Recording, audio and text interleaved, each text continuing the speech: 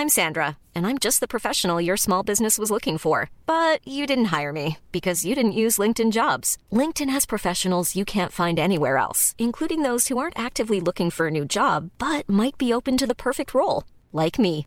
In a given month, over 70% of LinkedIn users don't visit other leading job sites. So if you're not looking on LinkedIn, you'll miss out on great candidates like Sandra. Start hiring professionals like a professional. Post your free job on linkedin.com/people today.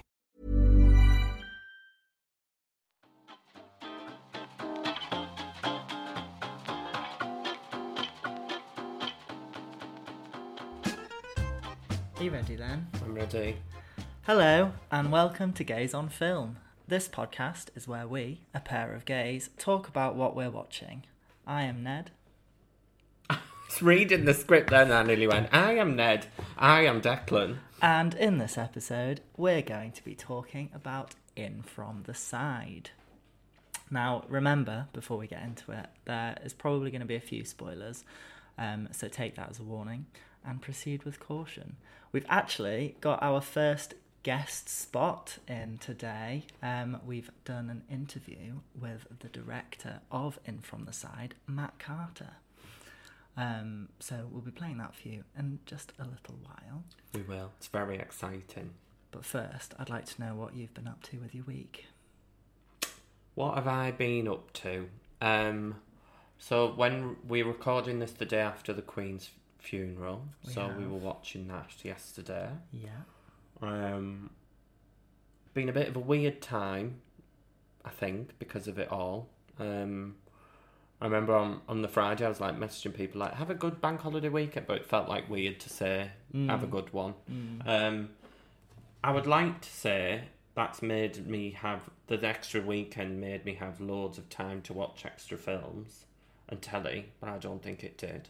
Do you know, I only got one extra film in. So we saw the film that we're going to discuss. Yeah. And I think that's all. Oh, well, that's all I've seen. Only other one I've watched or had time to watch is Do Revenge on Netflix. Which is, I didn't watch it with you, but apparently it's quite good. I quite enjoyed it. It felt quite like a timely rehash of the Mean Girls type storyline with a fun little twist. And it's essentially just a who's who of Netflix actors, really. But if that's what you're into, listeners, then give it a watch. I thought it was quite alright. We're watching Frozen Planet 2, which I know isn't cinematic. Well, it is cinematic, but it's a documentary. Absolutely stunning. Though, Loving it. I am also watching House of the Dragon, of course, still. Yeah. Which I am adoring. Lord of the Rings, Rings of Power, I'm watching without you. I'm not up to date, but it's... Oh, I thought you watched it last night. I fell asleep again. I know. So... That's not an indication of the quality, just was tired. I tried to watch things at 1 o'clock in the morning when I should just go to sleep. And then She-Hulk, are we enjoying that still? Yeah, quite enjoying it. I'm getting to a point with the MCU, I'm thinking now, it's got loads of content coming out. You don't really have to see everything anymore. Like, especially on TV. I think if you see the films... And then if you dip in and out of the TV shows that you think you'll like the look of, then I think you're all right. Probably sussed. Are we going to do a She-Hulk episode at some point or not bother? You know this. I'm trying to work out how to do telly because... Well, I thought we were going to do like what we're hoping for, and then when it's finished airing, what we thought. Well, we didn't do a what are we hoping for, though. We did the trailer, though. We did. Which is all you can really get for a what we're hoping for. So one of the next episodes after this one is going to be Andor, but that's because there's a 3-episode premiere, so we can watch 3 and then kind of see where it's going and where it's at. So I'm still trying to work out how we do telly. In the future, I feel like if there's a show that we absolutely adore, we might even do like weekly little bonus episodes on them. Maybe. But we'll see. But have you been up to much, Charles? Oh, gosh. We haven't recorded for a while. We were going to do an episode on... Do you know what we forgot to tell them all about? I don't know. Our gorgeous day at Saltburn. Oh, you just slapped me. In a nice way. In a nice, like, oh my God, we forgot. Exciting. So, my grandparents met Declan's parents, and we all had a day at Saltburn by the Sea, which is a lovely northern seaside town for those of you who don't know. And it was gorgeous. Actually, we went there because my granddad always wanted the crab brioche that featured on, what TV show was it? Where it was Her from Bake Off and Fred from First Dates and Nadia from Bake Off. And, well, they obviously know what they're talking about food-wise because it was delicious. Yes, it was a good day. It was lovely. Very wholesome. Very wholesome. Very nice. Very loving. So, should we get into trailer trash or treasure? Or treasure? Yeah. You've struggled to wrap your teeth around that one, don't you? The segment in which we get excited for a future film. Today's trailer we have both seen, but I really need to discuss it. We've both seen many times. I adore it. It is of Damien... Is he Damien Chazelle? Of La La Land and First Man's fame. Next film, Babylon. But I won't say any more. We'll pause. You'll hear a twinkle and we'll be back. Sparkle, sparkle.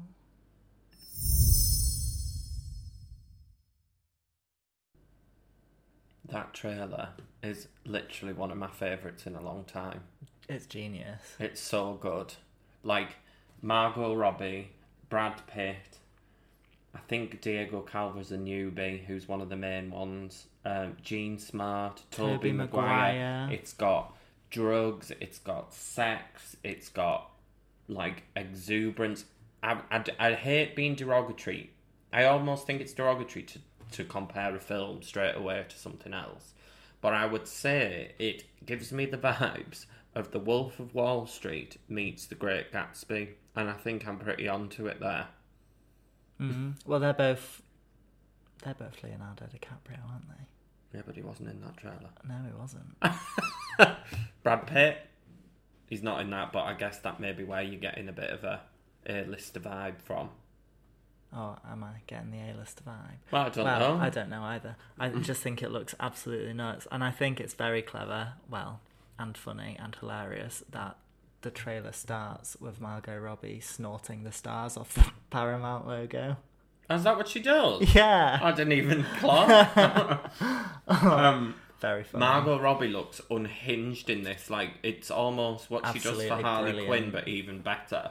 And it's the movie set during the transition in the 1920s from silent films to what they call talkies, which is sound films. We're getting it, I'm hoping, in January, by the looks of it. Are you a La La Land fan? I've only seen it once and I wasn't really concentrating. And First Man, I did. That was okay. I didn't see that either.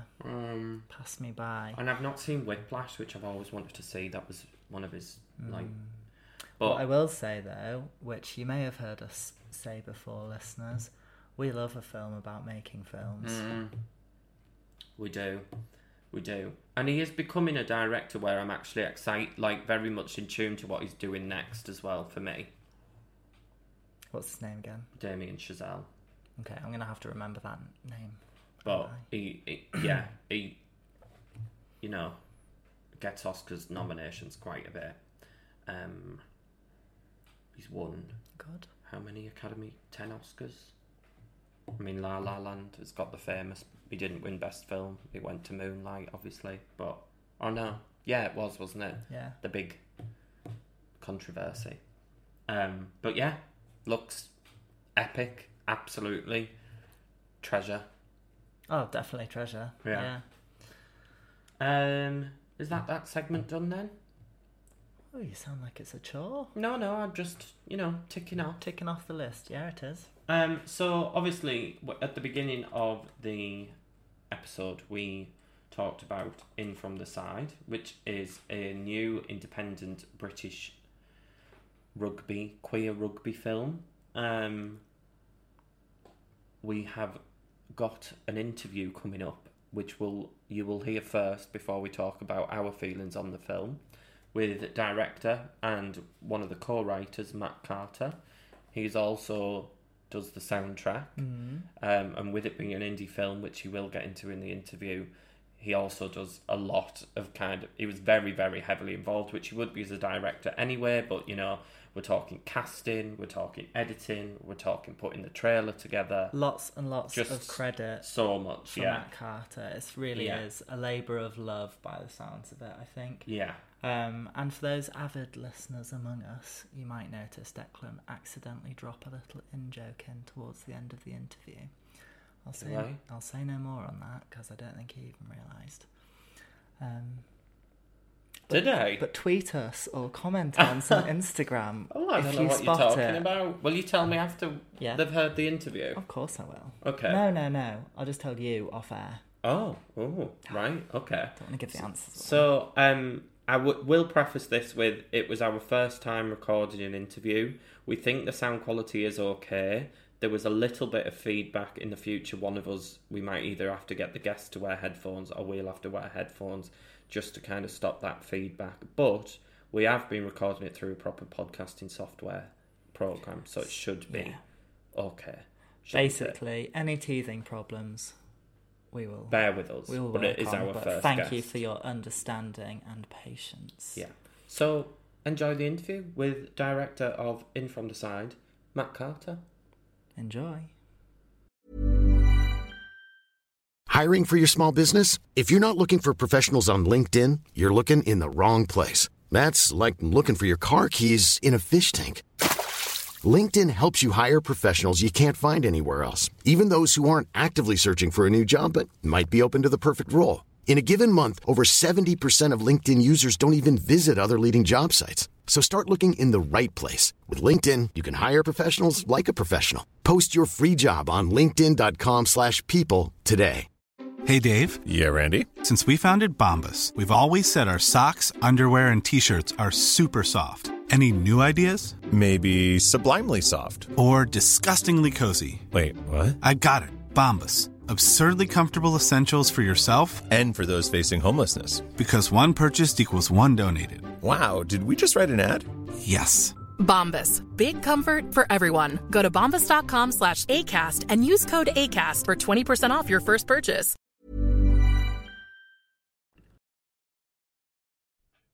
So we have Matt Carter, director of In From the Side, with us now.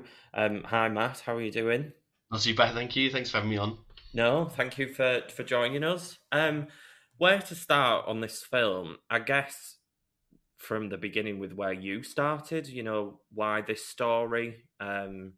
Is it a case of writing what you know a little bit, as in like rugby and a gay rugby team? I'd say it's very much a case of writing what I know. So I've a background. I've been involved in inclusive rugby now for coming on 8 years, both as sort of a player, coach, a referee. I've played in a number of clubs and against a number of clubs, and it's always been a world that I thought was really fascinating, and there's so many sort of cultural elements to it, and I just was surprised that there really aren't any films that really explore rugby at all, really, let alone sort of at the grassroots level where I think a lot of the passion happens. And so it was always something for me that I thought I really wanted to commit to film and to tell a story set in that world, and then to tell a love story. And that's I'm a hopeless romantic. I love love stories, and I really wanted to write something that would be grounded in that reality, that would have a more wider appeal to. So it wasn't just as a sports film, but very much the rugby was the stage at which the drama was set upon. Yeah. So how long did it take from kind of initial idea all the way through then? So I think about 5 years, unfortunately. It was quite a long time. I mean, about 5 years ago, I had this sort of idea, thought, this should be quite a good film. I pitched it to a good friend of mine, who's my co-writer, Adam Silver, and said, I've got this idea for a sort of a forbidden love story in a gay rugby club. And he said, I love this. Let's continue with this. And so we spent about sort of 1.5 years, 2 years sort of on the screenplay, really refining it down, redrafting, getting it so the story was really tight on the page. And then we brought on Andrew Foyer, who's a good friend of mine, who's another producer, sort of when we thought we were going to take it into production. We ran a Kickstarter campaign to generate a little bit of buzz and some money for the film. Unfortunately, with any sort of independent film, I had to put a large portion of the money in myself, and as did the producers, and we had an investor who put some money in as well. But generally speaking, it was a very sort of low budget film, and we then took it into production, did casting. We shot it in January and February 2019, so pre-pandemic. Yeah. And I basically spent the 3 years that followed that doing all the post-production because we didn't have any money to outsource that. So I had to edit the film, spent about 7 months writing the music for it. And then, it was a proper sort of labour of love, really. And then then we started showing it to people, and then we got into the BFI Flair Festival, which was amazing. So having a hometown premiere because it's a film set in London. And from there, it kind of took off, really. Festivals were contacting us, wanting to screen the film, and then we got distribution in sort of several countries, and crazy distribution. We've been in 60 cinemas now, 60 plus cinemas across the UK and Ireland, and we've got sort of international Australia, America coming up, Europe, and it's been a dream come true, really. It's been absolutely crazy, but has been a very long journey indeed. Yeah, it's really interesting to see that kind of that elongated process with kind of indie films, because when you look at some blockbusters and how quick the turnarounds are with, I'm talking really big films, but then I said I bet that was filmed pre-pandemic, because a lot it just takes so long, doesn't it? Tell us a bit more about that Kickstarter process then. Like, who were you getting involved? Why did you go down that route? I guess because it was just funding of an independent film. I think we'd seen sort of films that had got a lot of money off Kickstarter. I think for us, we hit our goal, but it wasn't nearly enough to actually do the film. It was a very, very small proportion of the budget, but we hoped that it might explode and become a big thing and sort of double, triple our budget what we hoped for. But we hit our goal, which was great. But doing Kickstarter is very difficult. You really got to it's a full-time job when you're doing it. Yeah, I can imagine. But we got a little bit of money for the film, which was good. It covered some of the costs we had, and then obviously we had to fork out the rest. I've got a big loan out myself, which I just paid off last week, which is brilliant. Oh, congrats.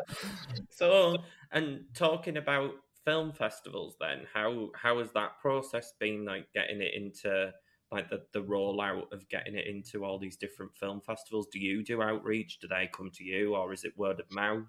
So traditionally, normally you'd submit a film to a festival, you'd pay an entrance fee, and then you'd wait to hear back. That's how it sort of traditionally works. I mean, we've been so lucky that it's been the other way around for us with this film. Once after the Flair, we had a lot of festivals contacting us, asking for screeners and giving us very prompt responses, usually within a week or two, saying we love it, we'd love to program it. I just think that's a testament to the hard work that everyone put in to make the film what it is. But that's by no means a common thing. You normally have to work very hard to get into festivals, and we've been very lucky on that regard. Oh, well, congrats. Yeah. So I was looking at I call it the dreaded IMDb, because I always think you can't trust it and what it says about people's career. But is it right that you've done the jumps from like VFX artist to director and writer? Sort of. So I mean, I've been doing sort of photography and music from a very young age, really. That's always been something it's part of my job, really, as a visual effects artist. There's a lot of sort of photographic analysis and work. You're working with images constantly, so it isn't really that big of a jump. But this, obviously directing a film. I've done sort of short films and sort of music video type things before. But no, majority of my paid work has been visual effects. This is sort of the biggest sort of project I've done outside of work as a director. But I know what you mean about IMDb. It's the dreaded thing, especially with the reviews we've had on IMDb. We've had such great reviews from sort of 8, 9, and 10 stars, and then there's a little pile of 1 stars, which you can imagine the kind of people who would vote a film like ours 1 star. And it's a shame because it brings the score down. But that's IMDb. The kind of people that want a rugby film but not a gay film, maybe. Right, or people who don't want a gay film of any kind. Yeah, very true. Yeah. Talking of like gay films then, and films in general, what films was it that got you into films? Is there any queer films that that are your absolute favourites? I'd say generally for film, I love just all film. I'm like a sponge. I love watching all film of any kind. It's hard to sort of pick apart where certain influences have come from, because I just historically I've watched so many films over the years. And there's certain directors and styles, and I think I'm almost slightly more influenced by music, somewhat, and maybe cinematographers, because I think the look of a film is something I get drawn towards as a cinematographer myself. In terms of queer films, I have some that I like, but I genuinely think there's just not many. I mean, this is one of the reasons that I really wanted to make our film the way we did. Having a story there was no coming out, and there was no homophobia in the story at all. That was a design choice right from the beginning, because I think almost every film that's gay is one of those two, either both, coming out or a homophobia storyline or a struggle for acceptance. And I think while those stories are important to tell, and there's plenty of people telling those stories, and you don't really see much sort of stories about the gay experience outside of that. And I think once you free yourself of that and say we're not going to have any of that, all these characters are going to be self-actualized, or trying to be their authentic selves, succeeding or not. It frees you up a lot of time to sort of explore other things without being bogged down. And you do get bogged down with coming out and homophobia, because they are such all-encompassing themes that it's hard for that not to take over the story and to sort of pollute the water, so to speak. So in terms of sort of films that, I like everyone, I think I quite like Call Me By Your Name, probably because for the same sort of reason that it also didn't have much coming out or homophobia. It was very much a sort of a love story. I have my issues with the film as well, but I also think it's beautiful, like any film. But I wouldn't talk bad of any other director. But in terms of queer films, I think The God's Own Country was quite beautiful. Yeah. But I mean, again, it's slim pickings, isn't it? We're going back a couple of years now. It's a shame that there aren't handfuls to pick from every year. That we've got a nice selection. It's literally the only gay films I can think of that have been out in the last 10 years, really. So it's a shame, and that's one of the reasons we wanted to make this film, was to sort of try and give something back to our community that actually sort of was a bit of breath of fresh air, really. Well, for us, we thought so. Yeah, because when you say that about when you ask people their favourite queer films, you end up saying the same few, but as you say, you only realise that that's literally all that there's been. You think, if I thought, I would think Call Me By Your Name, Moonlight, God's Own Country, and Pride. The only more recent one I can think of is that Netflix Christmas one last year, but that was really, really corny. Yeah, it was really corny, like a Hallmark Channel type thing, wasn't it? But I still quite enjoyed it. Yeah, no, with that film, I made the mistake of watching the trailer before watching the film, and it's basically the whole film summarised in the trailer. I felt like, I watched the whole film now. And I watched the film. It was just a more fleshed out version of the trailer, but that's what Oh, I hate that. There's some studios are so good at trailers, and then others you think, I've just seen the film. Thanks for that. Did you cut the trailer for? Yes. Yeah. So another one I had to do, but I was very aware that I wanted to make a trailer that would give a flavour of the film, and give the premise, but without giving away the details, because there's a lot of flesh on the bone in the film. There's a lot of story that happens, and I didn't want to give any of that away. So it's very much a kind of the bare bones of the story with some footage, and some hype thrown in for good measure, and that was it. That was the trailer. Yeah, I definitely don't think you fell into that trap of giving away too much. It sold just enough to entice me. The trailer should want you to get you in through the door, but just get you in through the door, and that's it. Yeah. So, talking about some of the themes of the film, obviously we've mentioned that there is no coming out, there's no struggle with homophobia. It's more kind of the internal relationships between the team, and then obviously between your two leads. So why that story of kind of how would you even sum it up? It's cheating, it's monogamy versus non-monogamy. It was, but as you say, it was very refreshing to see the conversations within the gay community that go past, how did you come out? It's actually, how are you a gay person? How are you living your life? Yeah. Because there is life after coming out. A lot of it. And I think open relationships, monogamy, are such big topics in the gay community that are just completely not explored. And I think for me that's something I find very interesting, and also the sort of the rules that we create for ourselves in our relationships, the rules that we kind of live by, because I think it's very easy with open relationships and polyamory and to cross boundaries and for mistakes to happen. And a lot of people have reacted, especially in the American crowd, have reacted negatively to the fact that the film, one of the core themes of the film is infidelity, which is what I think is very interesting from a cultural perspective. But at the same time, a lot of people reacted from the trailer thinking it's a film that endorses that. Obviously, when you watch the film, it's very much a cautionary tale as it is, an exploration of it. And I think, it's very easy to fall in love with people who we're not meant to. And I think forbidden love is a very interesting genre, but forbidden love stories generally in gay films are usually because the world can't accept them for who they are. And I wanted to tell a story that was still forbidden love, but it's because they both have partners and they can't fall for each other because they're in this environment where it would be damaging to this rugby club, but also because they're both taken men. I think that's quite interesting. But to show it in a sympathetic way, that and it's non-judgmental. We don't sort of say, these are bad characters, but we don't say they're good either. It's very much up to the audience to decide what they think of the actions of these characters, but also to invoke and try and invite sympathy, because I think we're all human. We all make mistakes, and we all learn from them. And if we chastise ourselves over the mistakes we make, then we don't give anyone the opportunity to learn or grow from them. So that was very much the sort of idea behind that storyline. Yeah, it's nuanced, isn't it? Because they are two characters that have boyfriends, as you say, people do make mistakes, and it's boring to show, I guess, people on films that don't make mistakes. Yeah, I mean, we've had a lot of the comments on the YouTube trailer was quite interesting, saying, "Oh, why do they need to cheat?" Or why don't they just get into a polyamorous relationship? And I sort of feel like saying, well, then there'd be no story. They meet at the end. Where's the drama in that? Who wants to watch that film? But if all four of them just walked off into the sun, as the last frame of the film. Well, the first, it's. I think it's. For me, it was quite interesting to write for these characters, who essentially are kind of, doing something that we're infidelity and cheating and all things that we're kind of conditioned to think are very morally reprehensible. But actually, we sometimes forget that people are unhappy sometimes in the relationships that they're in.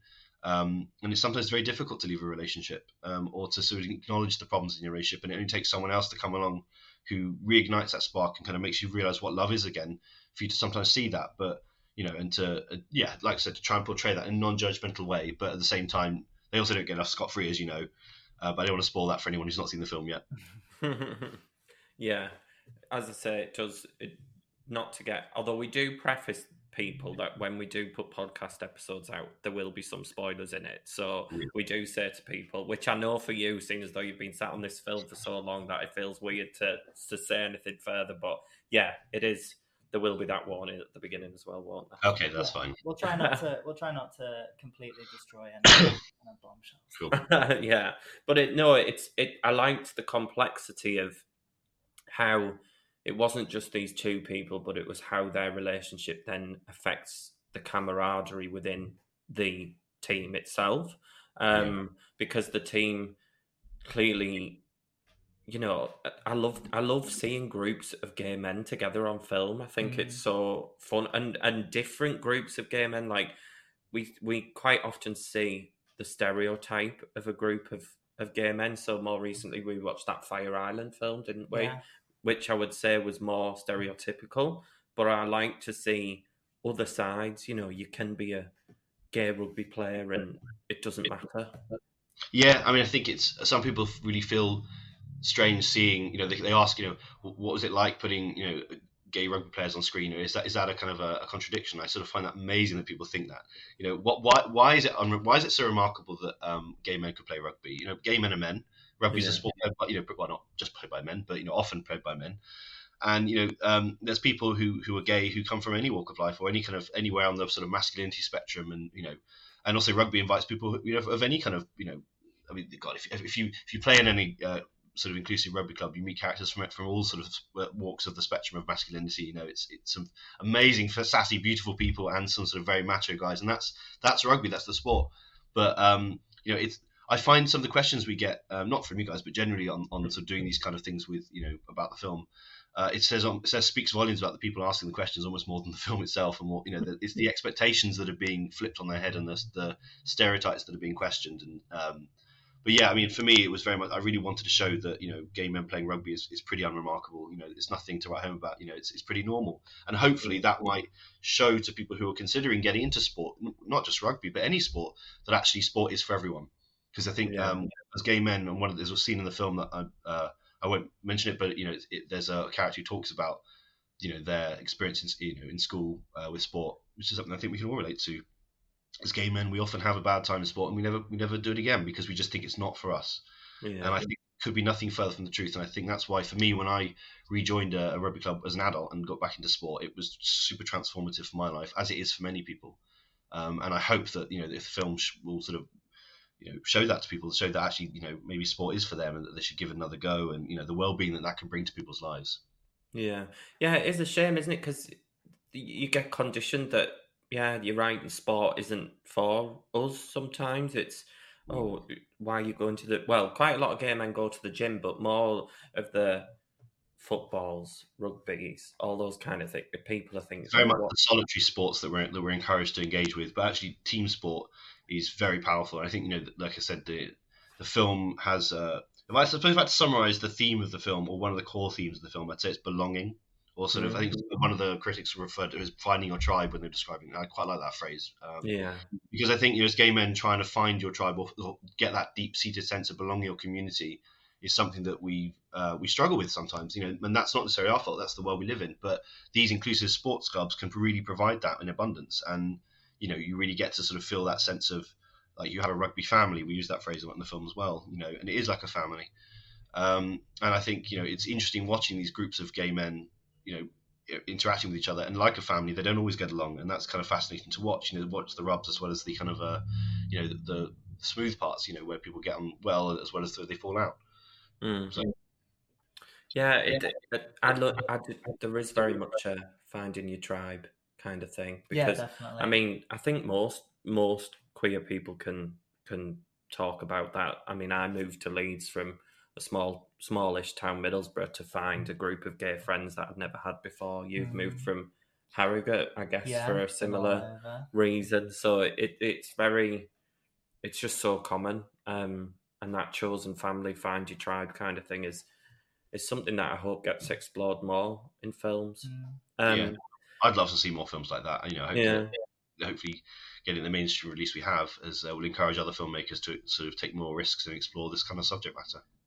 Yeah. So going back to the release, you've got what's next for the film. Obviously, it'll be still out in cinemas. Do you have it in cinemas for a certain amount of time with distribution, or? I think like any film, there's no guarantee of how long a film will be in cinemas. It's very much of venues rebook week by week, and as long as people come and see, as long as people buy tickets, they'll keep playing it.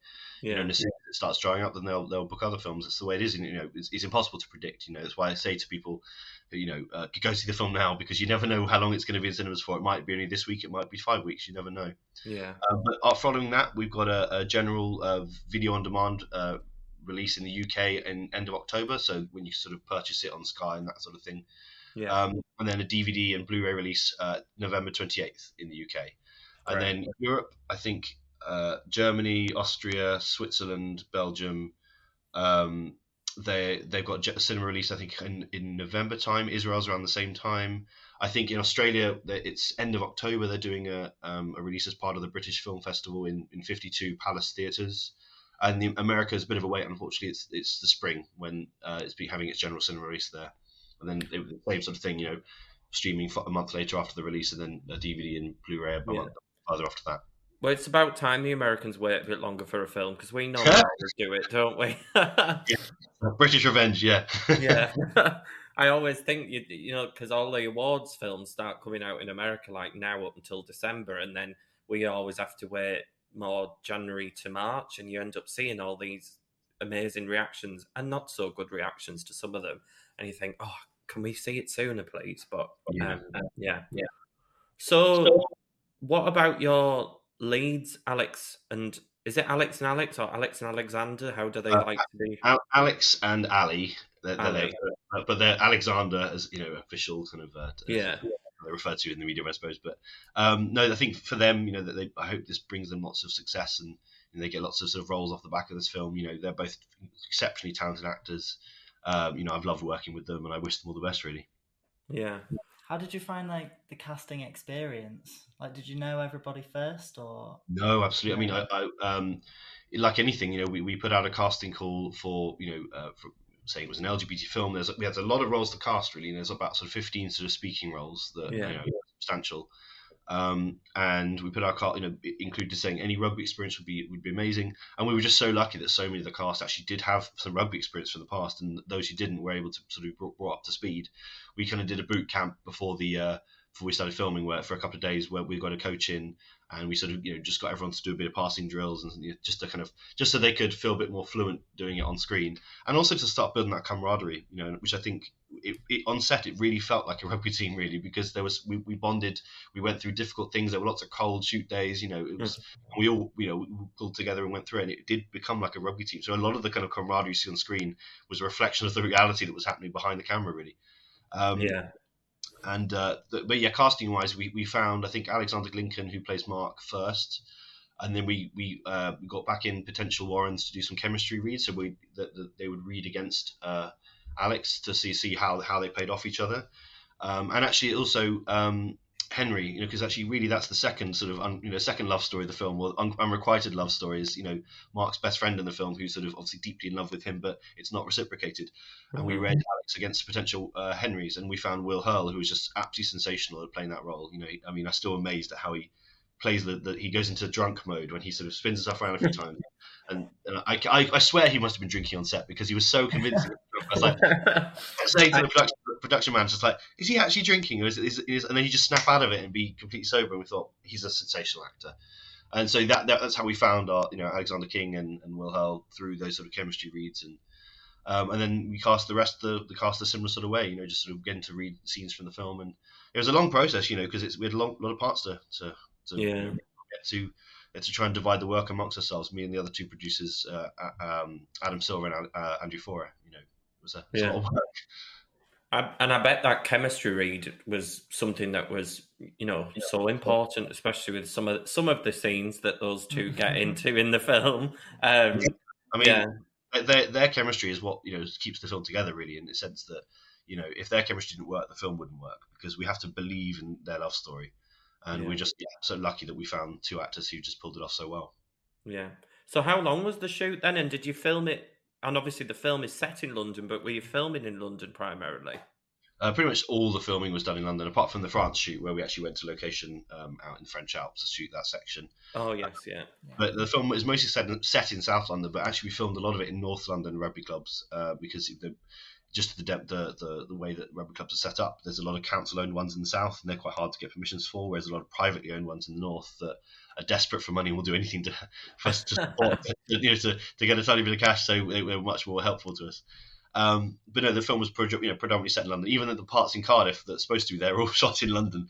And I went up to Cardiff for the day to shoot a bit of B-roll, just to kind of edit between it, to set where the location's supposed to be. But the whole film was very much shot in London, yes. Well, and how long was the shoot? Oh, sorry, yes. We shot from January through till the end of February in 2019. So it was just about two months in total. Oh, it feels really quick. It was quick. It was breakneck. I would love to have had a bit more time, but again, that's the problem with low budget filmmaking. You only have the big costs for that are filming, feeding people and paying for sort of crew and locations, and so you don't have, if you're paying for a location for one day and you need it for 2 days, that's double the cost. And so keep our budget down. We had to just be very economical in the way we shot, and we had a lot of extras on set, which were luckily, a film like ours is not one that's easy to try and make on a low budget, with big crowd scenes and big sort of rugby, sideline, spectators and things. But luckily, I know loads of people from different rugby clubs who, all chipped in and helped out. But they all needed feeding as well, and food is one of the biggest costs you end up spending on a film. Got to keep everyone fed while they're there. That's why we had such a short shoot, really. You don't think of how much films like when you hear budgets of some really big films, you think, God, how has it even cost that? But then when you actually hear the breakdown and production, and I can imagine how quickly it can escalate. Well, to give you one example, which is the funniest and actually led to something quite nice, sort of budget story. So for the Christmas scene, there was a track that we really wanted, sort of semi-famous, well, very famous sort of Christmas track, and we tried to license it, and the figure they gave us back was about equal to the entire amount of money we spent on the film, just for the use of one song. And I was sort of mortified that we couldn't use it, but I thought I really wanted something like an old sounding Christmas track to play over this sort of contemporary love story, to make it sort of feel timeless. So I set about basically trying to write and record a vintage sort of 70s sounding Christmas track. So I listened to the whole sort of Phil Spector back catalogue to figure out what it is that makes them sound that way. And using lots of vintage microphones and some tape deck recorders and things, just recorded this Christmas song. And the aim was that people would listen to it and go, I don't think I've heard that one before. And but not twig that it was written for the film, but just to think that it was a bygone Christmas track that passed them by. And a lot of people sort of said, well, who performed that Christmas track? Like, well, I haven't heard that one. And I think it exactly did what we wanted it to, which is brilliant. But that all came through necessity of the fact that it was so expensive to get the track. We actually wanted that it ended up being easier just to make one ourselves. But that's a very good segue. It's like we're in my head. So you've done the music for the film as well. Yeah. Yeah. I mean, I've sort of musical background, so my parents forced me to play piano from a young age, which I hated at the time, but I'm very grateful of it now. And I taught myself the guitar at university, and I'm a bit of a kind of a geek when it comes to sort of sound design and music generally. I love sort of trying out new instruments and playing with sounds, like bowing a guitar, or I taught myself violin and viola over lockdown because I really wanted some like really nice string textural stuff, and I wanted this soundtrack to have lots of live performance in it. We had an amazing cellist who I had brought in to do some of the live parts for the film, and yeah, even had to sing myself over the closing credits track. Just that was my next question. We were like, "That's you." Original track, and that's me singing on it. So yeah, it was a lot of work to sort of that was a good sort of 7 or 8 months sort of writing about an hour and 15 minutes worth of music plus some original songs for the film. But for me, and that was a very rare, most directors, well, if they are musical, they don't get the opportunity to do that just like for time constraints and things. But it was very special to me to be able to have the opportunity to do that, even if it was because we couldn't afford a composer. But I think music really adds something to the story. It's a serious, big level of storytelling that you're slapping on top of just the narrative that you can really manipulate an audience. So manipulate is maybe the wrong word, but maybe not actually, because you are sort of crafting how you're sort of through music telling the audience how to feel and help making them feel things through the music that's been played, and that level of authorship is something quite rare to be able to have as both the cinematographer, director, and to be able to write the music. It felt like a very personal film at the end of it, having done that. And I'm not sure I'll get the opportunity again, on future films. So it was quite important to me to try and do the best I could with that, really. Yeah, I remember what I did AS level music. I remember some of it was movie music, and we they did this exercise where they put different music over scenes to just make you feel and it's so obviously you're aware of music, and we love movie soundtracks, but you don't realize it does manipulate you into how you're meant to be feeling, especially when you think of horror. Specific, Yeah. I mean, we did the exact same exercise when I was at university in cinematography sort of class, where they would play different music, same scene with different music, and you can make it a comedy, or you can make it horror, or you can make it sort of romance. The same scene, just with different music. And in some ways, that's the challenge with music is when you're writing a piece for a scene, you can change some things, and it can totally change the way the scene feels. And then, a lot of times I'd write a piece and I'd go down a certain creative route with something. I think I don't think this is actually the right feel for it, and I'd scrap, start again. Or you're trying to craft it in a fine tuning emotions almost. It's very kind of weird, esoteric kind of process when you're making music. This going, actually I'll throw this instrument in a way, pull that down, the way you mix it, and you're it's like alchemy. You're kind of really playing with. It's like pour a little bit more sadness, a little bit more, to create this kind of this thing that makes the scene feel the way it does. And I love it. I mean, I absolutely love doing music, and it was an absolute joy to do on this film. Oh, cool. Well, I think other than just one last question, that's pretty much it. All I wanted to say was obviously congratulations on the film. We really enjoyed it. And what's next for you? So I've got a couple of ideas in the pipeline. I've got a script that actually I wrote before we actually shot him from the side that I need to go back and do some rewrites for. Again, something completely different. I love to explore different genres of film. I think everyone's expecting it from the side too, which I think the weight of expectation on that, if I did do that, would be, how would you keep everyone happy? Because everyone would have a different idea of what that would be. But I'd love to explore some completely different things and go in some different directions and really sort of stretch my sort of creative juices a bit in other directions. Do you think the films would always have some kind of queer undertone to it, or completely different? I would be surprised if they didn't. I mean, I think I love that Jordan Peele's what he does with sort of having people of color in his films almost exclusively. And I say if I could be the gay Jordan Peele, I'd be happy with that. Put that on the poster. And I think you got to tell the stories that no one else will tell. And I remember when we started writing it from the side, I said no one else is going to be. No one else will tell the story, and no one else can tell the story, because I think you have to try and tell an authentic story set in the world of rugby and do it authentically. You have to kind of live that life a little bit. I don't think it's something you can sort of just research and and give a go at writing it. And if you do, it'll completely read that way. So I think I'd like to tell stories that I feel like I connect to, and I feel that would be good for our community that no one else could make or would make. I don't want to just do. I mean, I wouldn't say no if Disney wants me to do a Marvel movie, but who wouldn't say no? But I think I would love to kind of write more sort of interesting and authentic queer and gay characters, because I think that's we're still sorely lacking really genuine, interesting representation on screen. Yeah, people with a bit of depth. Yeah. Films that pass the Veto Russo. As we call it. But yeah. Well, thanks very much, Matt. Really appreciate chatting to us. Yeah. If you need any ideas for In From the Side too, then you know where. Will do. Is that your dreams that you had after the film? That's probably what your probably thought. All right, thank you. Brilliant. Thank you very much. Good speaking to you. So that was the interview. Very insightful. I think we did quite well. I will pat ourselves on the back for our first interview. No, I was just going to compliment you on your interview hosting style. Thank you. What I did like is, I think with the film, and what I will reiterate about one of my favourite things about the film, is there's no homophobia. There's no coming out, which, as we discussed in the interview, are important themes, but there's a lot more to queer life than that. And actually, interestingly, I've had a think about stuff like that in the past, about how there's always something to do with coming out or homophobia, and usually the people that are complaining about it, I think, are straight people who don't really get it, and that they feel like it pulls the vibe down. But I feel like I've learned something after this interview, because I can get it now from also a perspective of my own, just based on what Matt was saying. Yeah.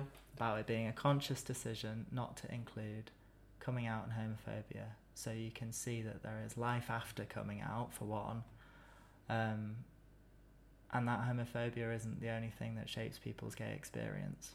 And how different gay experiences can be. It's not one singular type of experience. Yes, there's the community, but there's also communities within that community. Yeah.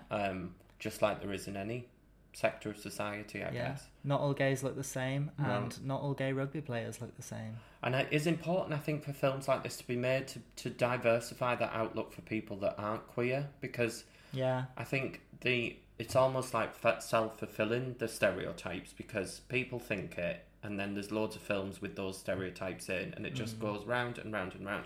So kind of showing this more than one experience, I think is very important. So that was interesting. It was interesting to hear about kind of what it's been like for film festivals and getting them into film festivals and different releases in different countries. And it was quite funny to hear that the Americans were reacting quite badly to the themes of infidelity in the film, as if it was promoting it. But as Matt said in the interview, it's very much more, this is what happened. Like, people make mistakes, people fuck up, basically, and it's okay for people to do that. He also started by saying that they were the trailer reactions, so obviously people aren't getting the whole storyline from the trailer. Yeah. Which, I must say, probably did cross my mind before we'd seen the film. Was like, oh, look, another infidelity film. But then watched it, much better. Like, way more nuanced, a lot more depth to it.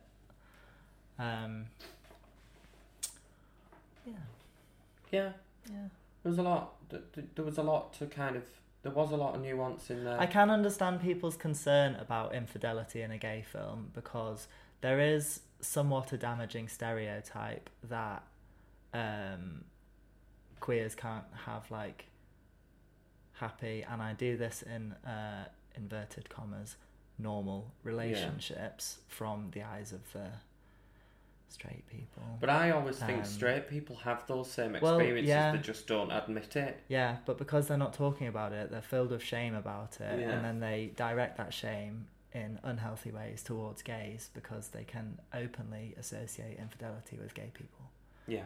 So that's where I can understand people's concern, but I do think I would recommend everybody watch films such as this, where, yeah, it is there and it's talked about, but it's done in such a way that it's non-judgmental.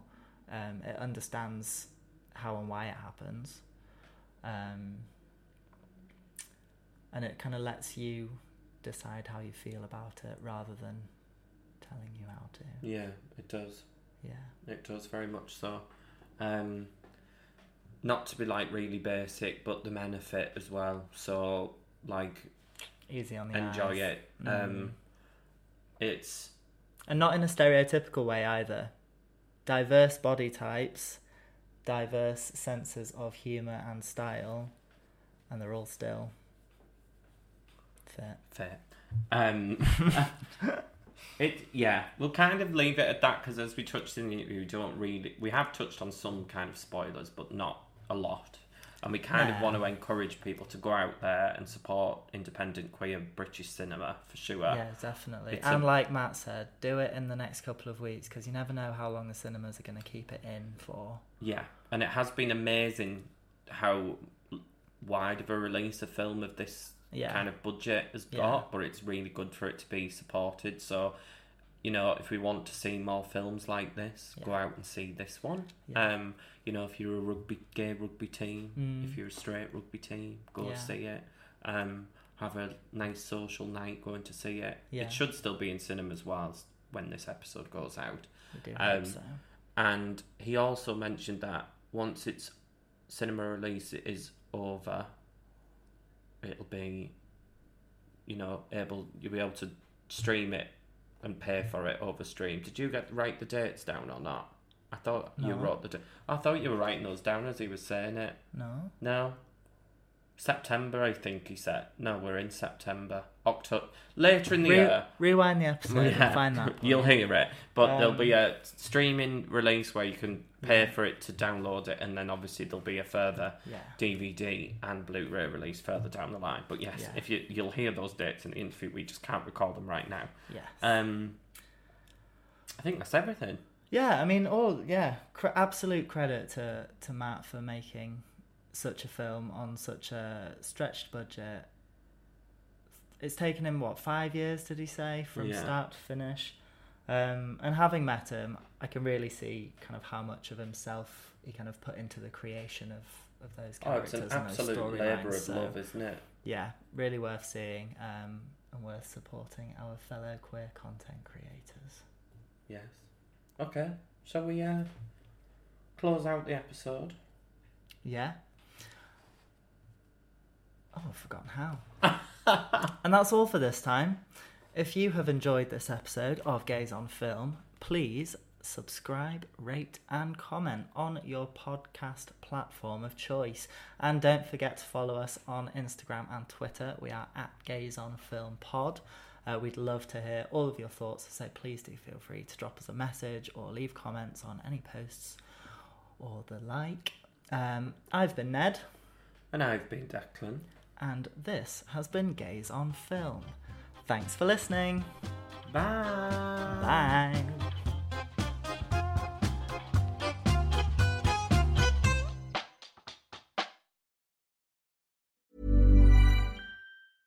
How would you like to look 5 years younger? In a clinical study, people that had volume added with Juvederm Voluma XC in the cheeks perceived themselves as looking 5 years younger at 6 months after treatment. Look younger, feel like you. Add volume for lift and contour in the cheeks with Juvederm Voluma XC. Reverse signs of aging by adding volume to smooth laugh lines with Juvederm Volure XC. For important safety information and to find a licensed specialist, visit Juvederm.com. That's JUVEDERM.com.